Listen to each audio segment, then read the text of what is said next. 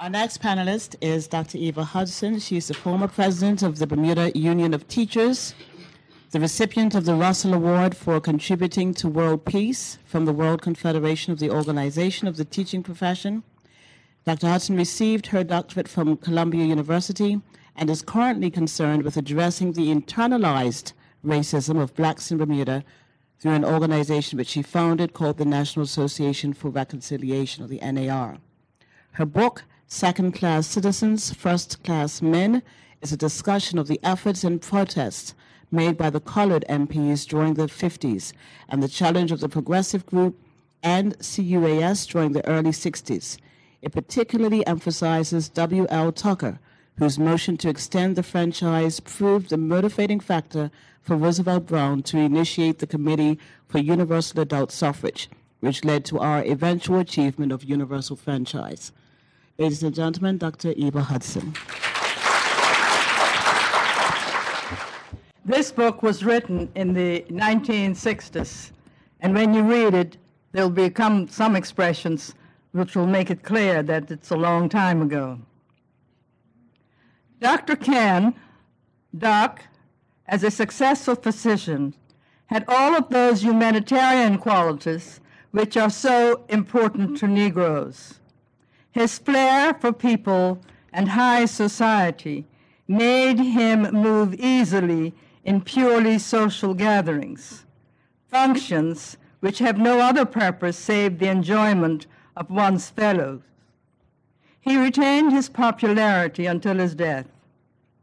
Mr. Tucker, or Bip, aloof, sincere, and very serious about life, developed a strong sense of duty in himself and looked for it in others. As a successful businessman, his qualities were not those of easy charm. Social gatherings for him were functions of one's social obligations. Doc seldom lost his patience. Bip was often impatient and often abrupt, and just as often repentant and quick to acknowledge his error. Strong and stubborn, he never hesitated to say, "I'm sorry." Those who knew him closely said, "Oh, he forgets." Perhaps he did, but he never forgot kindness. One of his most human qualities was his sense of gratitude. For years after, he would remember and talk about an act of kindness or thoughtfulness. And sometimes it seemed as if the more insignificant or casual the act, the greater the gratitude. At least some of Dr. Ken's success lay in his extreme self-confidence, which was almost a flamboyant egotism. He was always very sure about his ability and about the contribution which he could make and had made. Mr. Tucker retained a surprising humility, and any contribution which he did make, he quickly forgot. Dr. Ken compared his achievement, success, and influence to that of his fellow Negroes, and he knew that he was a giant.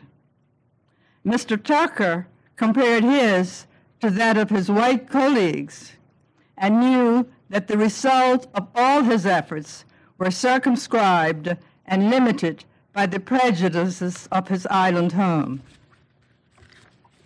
In the 1980s, there was a third edition, and in that edition I wrote, "Second-class citizens, first-class men, in describing the struggle of black politicians in the 1950s, also describes the struggles of the entire black community whom the black politicians believed that they had a responsibility to represent.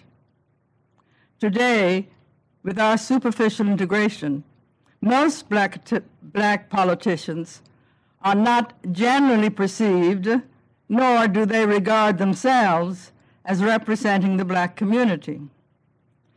Integration has brought the erosion of many significant, although once unidentified, values within the black community.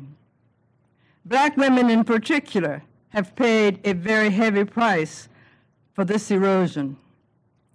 In the 1950s, in our segregated black community, black women were recognized as being important. In all racially segregated societies, the oppressiveness of racism is most destructive and soul-destroying for men. In Bermuda particularly, women were not only the backbone and strength of the black family, but they were the ones who became the teachers within the community and were respected as such. While sons were sent to work at an early age, black families often tried to protect their daughters from the most humiliating and degrading aspects of racism by trying to educate them. It was clearly a socially destructive agenda for the black community, a fact that continues to manifest itself in our prison population. Thus, black women did, and still do, play a significant role in the black community. In the 1950s, the contribution of black women was recognized and respected within the black community despite any latent sexism. Integration has made a significant difference for many black men who have been prepared to support the UBP. Part of the price of integration has been the emergence or intensification within the black community of male chauvinism and sexism, which seems so pervasive within the white community, and the consequent demeaning of black women, particularly of older black women. In Bermuda, this has led to new rhetoric and newly expressed concerns about the role of middle-class women, black and white. This has served to obscure and detract from the far greater problems of the majority of Bermuda's black, seasonally employed female wage earners. In the race to maintain a minimum standard of living and to accumulate consumer goods that they hoped would give them a sense of worth in the face of continuing social exclusion, blacks, particularly black women, have had less and less time for their families. Black politicians once tried to represent the black community.